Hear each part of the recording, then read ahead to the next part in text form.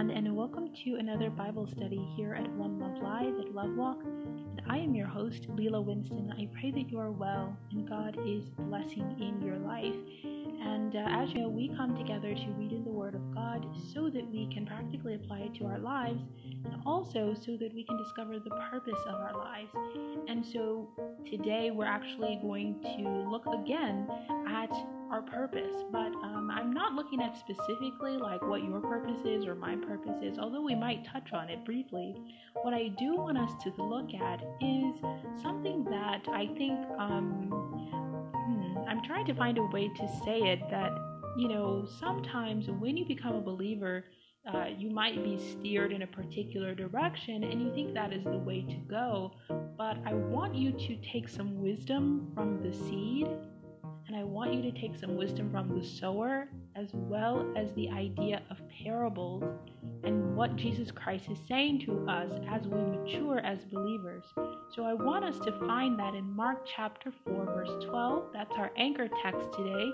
It's Mark chapter 4, verse 11 to 12. Let's read 11 to 12, okay? That's our anchor text, and I will start now.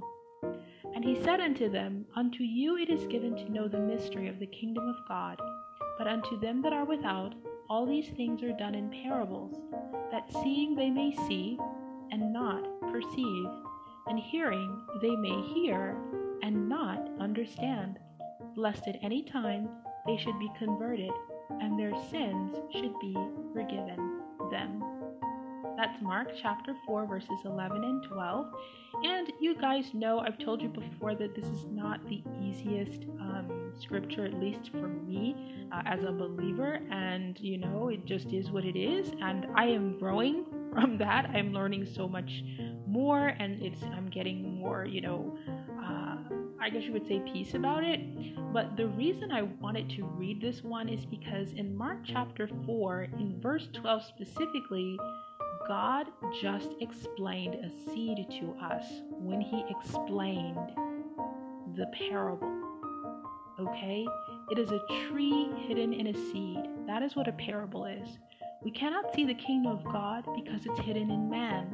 Do you understand? He's also explaining the kingdom of God as well. The kingdom of heaven is within you, according to Luke chapter 17, verse 20 and 21.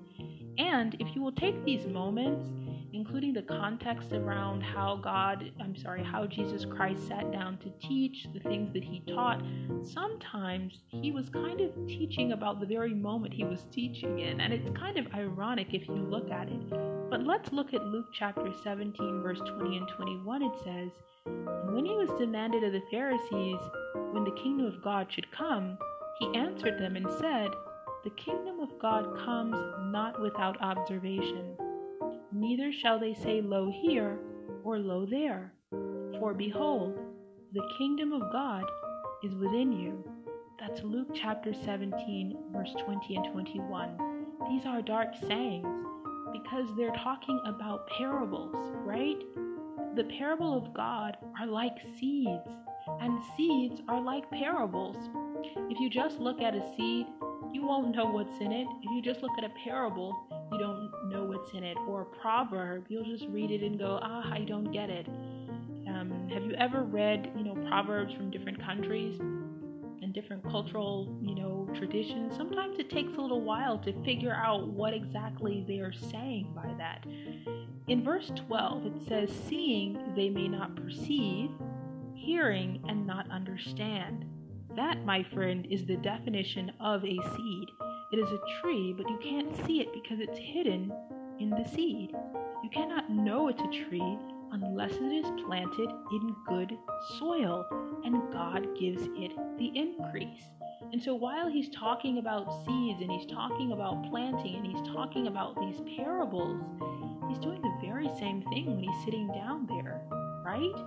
Because, you see, I'm not soil and I'm not water, and I cannot make the seed grow.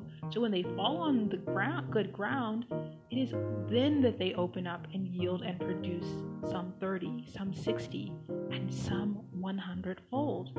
So when you hear the word of God, it should sprout new revelation. In fact, it says that for disciples or for the good ground, they are given or permitted to know the mysteries of the kingdom of heaven. And it says that specifically in verse 11 of our anchor text. And this is the same truism for the good ground and also the word of God. When it falls into the heart of good ground or good heart, it reveals what was hidden in the seed. In the very same way with parables, the mystery of God appears. They're revealed. However, this is what happens many times. Sometimes, if you are a believer, and oftentimes we're kind of shoehorned, if we feel that we have a close connection with God, we are taught to think, okay, go to seminary and become a pastor. But sometimes, if a pastor struggles to gain a new revelation from the Word of God all of the time, it means maybe he's not a teacher of the Word. He might be a pastor, but he may not be a teacher of the Word of God. And so I think that, as you grow as a believer, you have to find out what God is making you. And oftentimes we think that immediately means you're a pastor or, whatever other positions are in the church, right? So we often conflate pastor with teacher and even elder. And we do this quite badly in the body of Christ. I'm so sorry, but we do. And if you are a new believer or whatever, I want you to take a moment before you just jump into, something like that. So the confusion comes in is that, the true fruit and contributions that a person is called to provide to edify the body of Christ is not always done through pastoring. It is possible to be an elder and not be a pastor. It is possible to be a pastor and not a teacher. A pastor is not one who has the gift of teaching, but the gift of pastoring. So the Bible says we should all be apt to teach, and this means we should all be able to teach, but we are not on the level of the teacher in the same way that the man who has the gift of faith has all these amazing things happening in his life that others don't have. And the reason I want to delineate this point, and as we talk about parables and we talk about seeds, is because you are growing into what God wants you to do, what He wants you to accomplish on the earth. He's using you like, you're a resource or a tool. He has a reason for you. And unfortunately, sometimes the framework we have for people in the brick and mortar church is just pastor, evangelist, and I think there's one more, pastor, evangelist, and I can't think of the other. But the point is that we have this very small framework when there's actually a very huge and voluminous volume of things that you could be doing, even if you just think about the permutations of the gifts and the administration and the workings alone.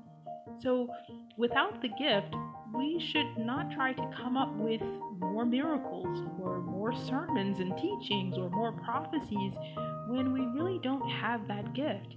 And that is probably one of the unfortunate banes of a lot of people who are in, ministry, is that sometimes they're kind of in a position that doesn't fit their actual gifting. And so when we start acting out of our true strengths, out of our own strength rather than the power of God, then it becomes tiresome, then it becomes troubling, then it becomes a drag to do, and it becomes hard, right? Instead, we should be happy with the revelation that we get, what miracles God did for us, what lessons we learned to teach. God's gifting and purpose is trying to grow in your life like a seed. And that's what I want you to understand. We went over the talents in our talent series. We went over the gifts of the Spirit in our talent series, and we realized that there's all these different gifts that contribute to a person's purpose. And so it's kind of like a seed growing inside of you, just like our Lord said in Luke, that the kingdom of God is within you. Oh, your gifting is growing within you, right? If you're yielding to the Spirit of God and, you're being obedient, it can grow. You're not quenching the Spirit. And what you have, what is growing inside of you, it just may not be a pastor. It may not even be in a church at all. Like never, right? So the pressure to become a pastor sometimes is the thing that happens for a particularly gifted believer. And it may not be pastoring, right? Or even in the way that we think of being a pastor, because I think that there's some confusion surrounding what a pastor actually is. This is my heartfelt belief, because if you think about what a pastor is and you think about, what the modern Western, well, I won't even say Western, because I find it in plenty of traditions around the world when it comes to Christianity, this idea of this person, on a stage or at a pulpit or in front of a group of people teaching or preaching some kind of message. And that is not actually what a pastor is, right? As a pastor, your job is to guide your flock. And so I want to make a distinction here so that you can understand that maybe is this your calling or not. And so while we're talking about what the talents are, there's actually a series called The Calling, and it talks about, the 5 callings, including a pastor, including a teacher. And I hope you'll take the time to read those so that you can see the difference. But I want to outline a couple of things here. That if you're a pastor, if your job is actually to guide your flock to places to eat or feed on the Word of God, it doesn't mean that's what you do. Like you give the Word every single Sunday or every Wednesday or whatever. If you did that, that would mean you would have to have had a teaching gift, but that's not necessarily a pastor, right? The shepherd doesn't grow grass in his house. He leads sheep to pasture. And so I think we need to understand the functionality of what a pastor is, right? You lead sheep to pasture. The Bible teaches people with a word of wisdom, or let's say you have a word of knowledge, you can edify people in that particular way. But, if you don't have that on a consistent basis, that's not something you're going to be able to deliver consistently. So, the pastor is not a teacher, and I think we need to understand that, especially in our modern context, because I think we have come to believe that now a pastor can be a teacher if he has that gift, but not every pastor is a teacher, and not every teacher is a pastor, and that's so critical to understand, okay? And we actually have it set up in the church so that the pastor is the lead teacher and the lead teacher is the pastor. And that is not always the case. And I think people struggle with that. It's a man who leads people to the things that they need and cares for them. That's really what a pastor is. And I think Psalms chapter 23 is really great. If you feel that you are a pastor, or you're just a Christian and you're trying to kind of find your way, you're understanding your purpose, I want you to understand what a pastor does. I want you to look at Psalms chapter 23, verse 3. It says, He restores my soul. He leads me in the path of righteousness for His name's sake. That's Psalms chapter 23 and 3. Notice how it says, He leads me. If you want to know the role of a pastor, read Psalms 23. The pastor leads, he guides, he's there with his sheep. He restores, he comforts, he prepares a table, but not the food, right? He anoints. These are things that a pastor does. He's caring for sheep. He's not necessarily digging up grass. You know what I mean? If you've ever gone to a pastoral society, you will notice that the shepherds, the goatherds, the cow herders, or whatever those people are called, ranchers, they lead them to the grass. They lead them to the food. Let's look at Psalms chapter 23, verse 2 and 5, and I want you to note the operative words. It says, He makes me to lie down in green pastures. He leads me beside the still waters. He restores my soul. He leads me in the path of righteousness for His name's sake. Yea, though I walk through the valley of the shadow of death, I will fear no evil, for You are with me. Thy rod and Thy staff, they comfort me. Thou preparest a table before me in the presence of mine enemies. You anointest my head with oil. My cup runneth over. That's Psalms chapter 23, verses 2 and 5. So these are things that only someone really close to you can do, right? If I'm far away from you, it's kind of hard for me to comfort you. It's kind of hard for me to, anoint your head with oil, right? So a pastor must be very close to his sheep, and they follow him everywhere he goes. And I would like to submit to you that if you really, really, truly have the gift of pastoring, your actual flock is probably the 5 to 12 believers that are actually around you. That's probably your flock. And yes, you can have sheep in other places through the miracle of communication or social media, but your best work is in your immediate vicinity. Your gifts may work in different ways, so, I'm not going to make it a hard, fast rule. Sure, you can help people over social media and through communications and all kinds of things like that, but some of your best work is going to be right in your own vicinity. And when we conflate the role of pastor with teacher, we get men and women who may have great teaching gifts but zero capacity to care for sheep.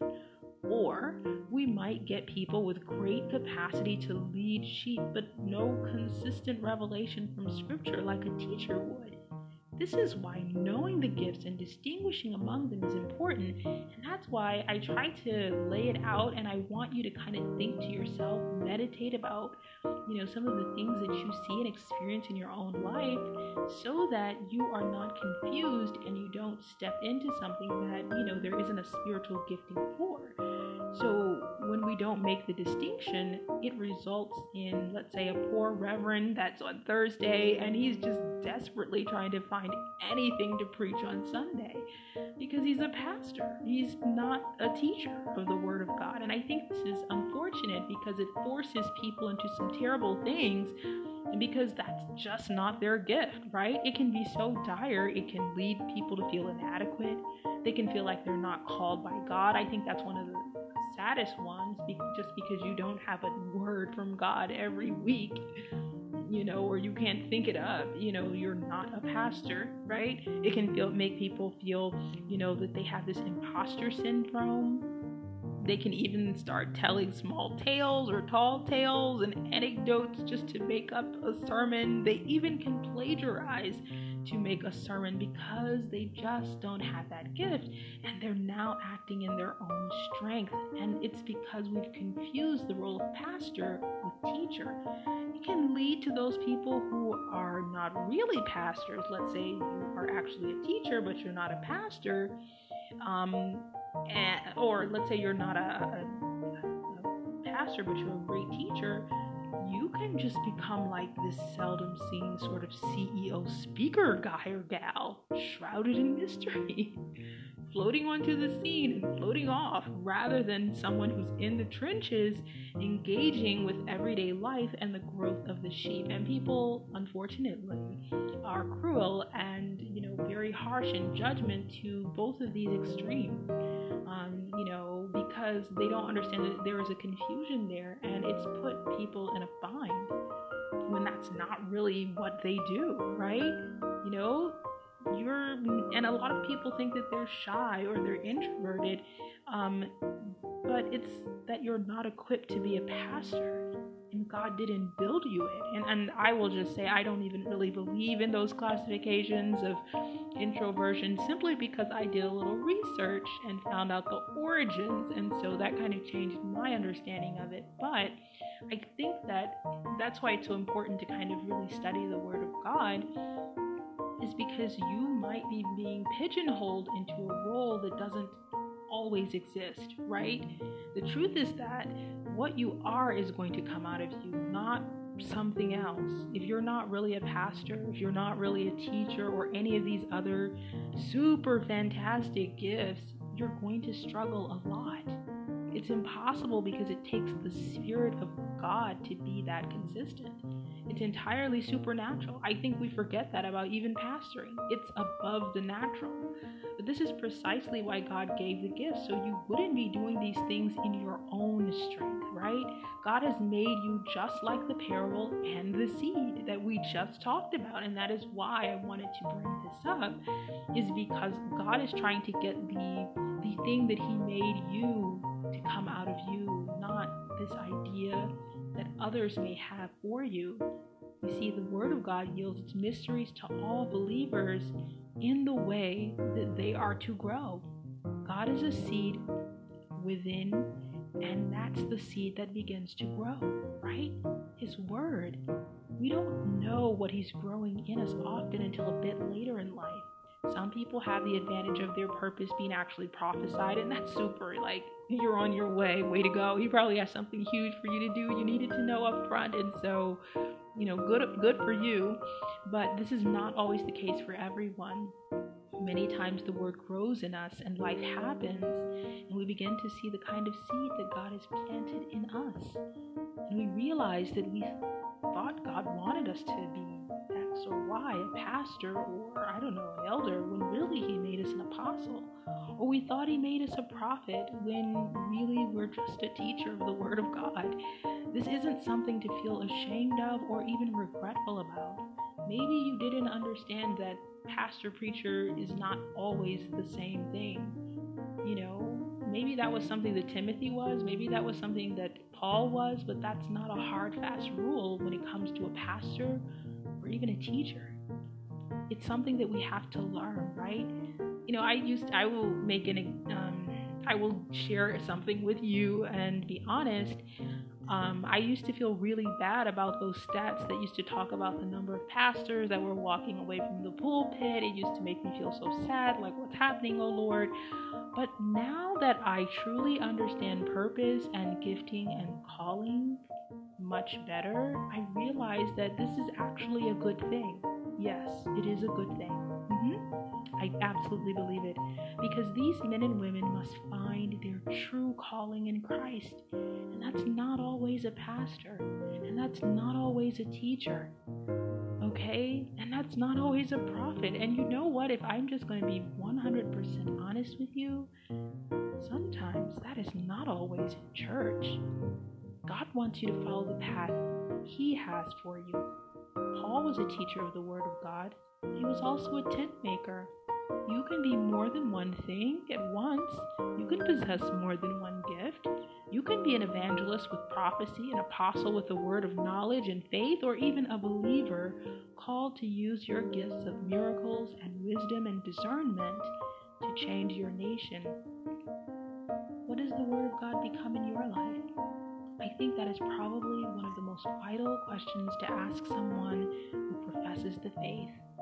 You see, God's words are life, as it says in John 6, verse 63.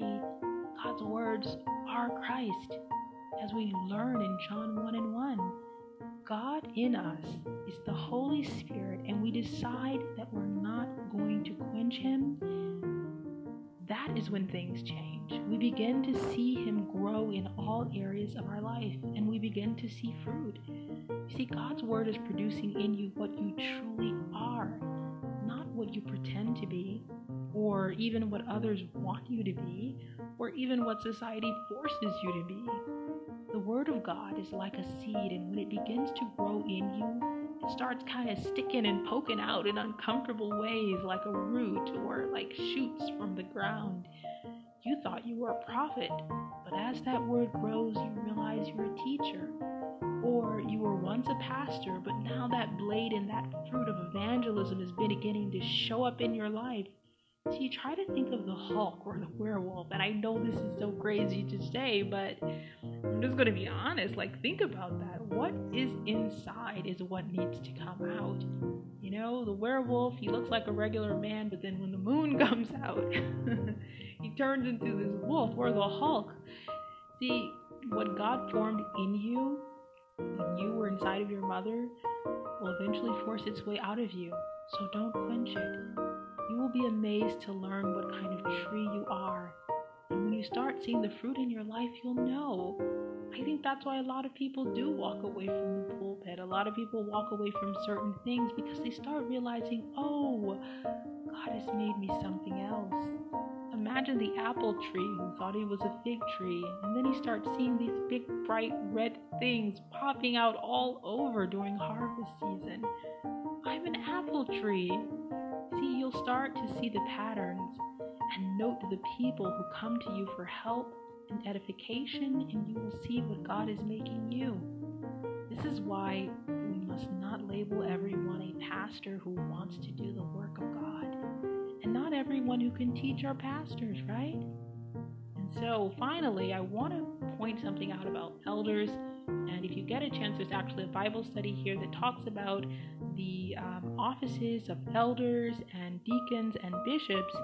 But I want to point out and underscore about these titled sort of offices that they should be chosen by the entire body that they seek to serve because of their reputation and because of their conduct that everyone can see. So we have people who are knighted elders, by a committee of elders, and if we're honest, a committee of friends. And so the trouble with that is that friends are willing to overlook some little things here and there, but your flock should not. They should want someone who, or your flock won't, because they need someone who really meets all of those characteristics. And so they should all have some say. And that is a good thing about eldership, is that they are appointed by those who are being served by that elder. Now, I don't know what your process is. There's a specific process in the Bible. I think you should check it out. I would recommend checking out that Bible study. I will try and link it, but elders, deacons, bishops are selected by the people they're served, and they must be of some sort of age. They have to be kind of older in the case of elders and bishops, not so much with deacons. So the idea of those that are selected to lead implies that there's a level of maturity that is necessary, and so we see that also in pastoring as well, because an elder and a bishop, they kind of pastor in a way as well. So it's possible you may not have that gift of pastoring, but age and time and experience gives you some level of ability to be able to pastor. But the gift of pastoring is supernatural, and I think that's what we have to understand. And so it is above what is natural, and that makes it possible for someone with this gift to actually perform this role without the advantage of advanced age and experience, right? You know how we talked about in wisdom and in knowledge, there's certain intel that you will get based on the Spirit because it's supernatural, it's above natural, and it gives you this capacity that others don't have.